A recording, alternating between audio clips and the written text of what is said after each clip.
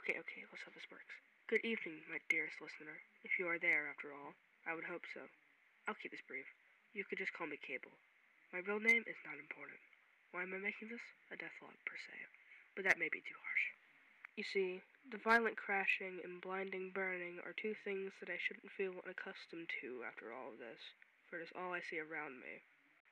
A vague blue sky paints the encrusted, charcoaled rocks that circle me below. For further description, there are crystals that scatter and beam through any form of light created. This is a place of tranquility gone rogue, a blur, an echo, a tide that ceased to come. From what I know, that's all this place is. It still holds some of that peace, in my opinion. It's nice. Then again, I never planned on ending up here. Really, I didn't. Between these vacant caverns not previously explored, I could see a bit of myself in the reflection of the crystals. Not the me I know now, but before the accident that brought me here in the first place. I had thought I would have forgotten you by now, old friend. I remember you dearly.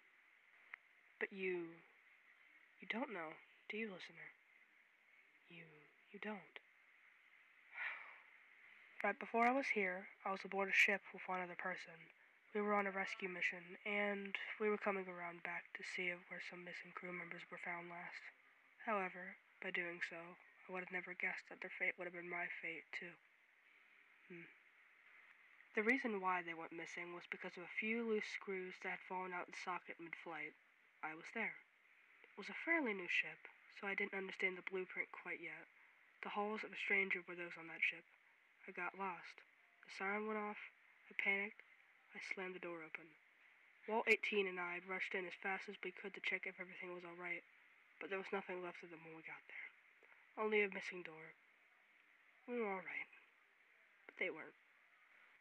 The room had grown cold, with nothing filling the silence but crisp air. I thought they were all dead. I saw no point in the mission, but Walt really wanted me to for the sake of them all.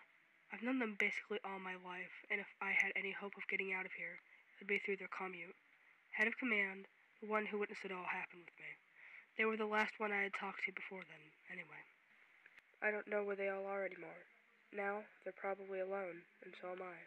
I hope they're okay. I hope they're all okay, actually. None of this was their fault anyway. If anything, it was mine. I hope they're still here. Or anywhere for that matter.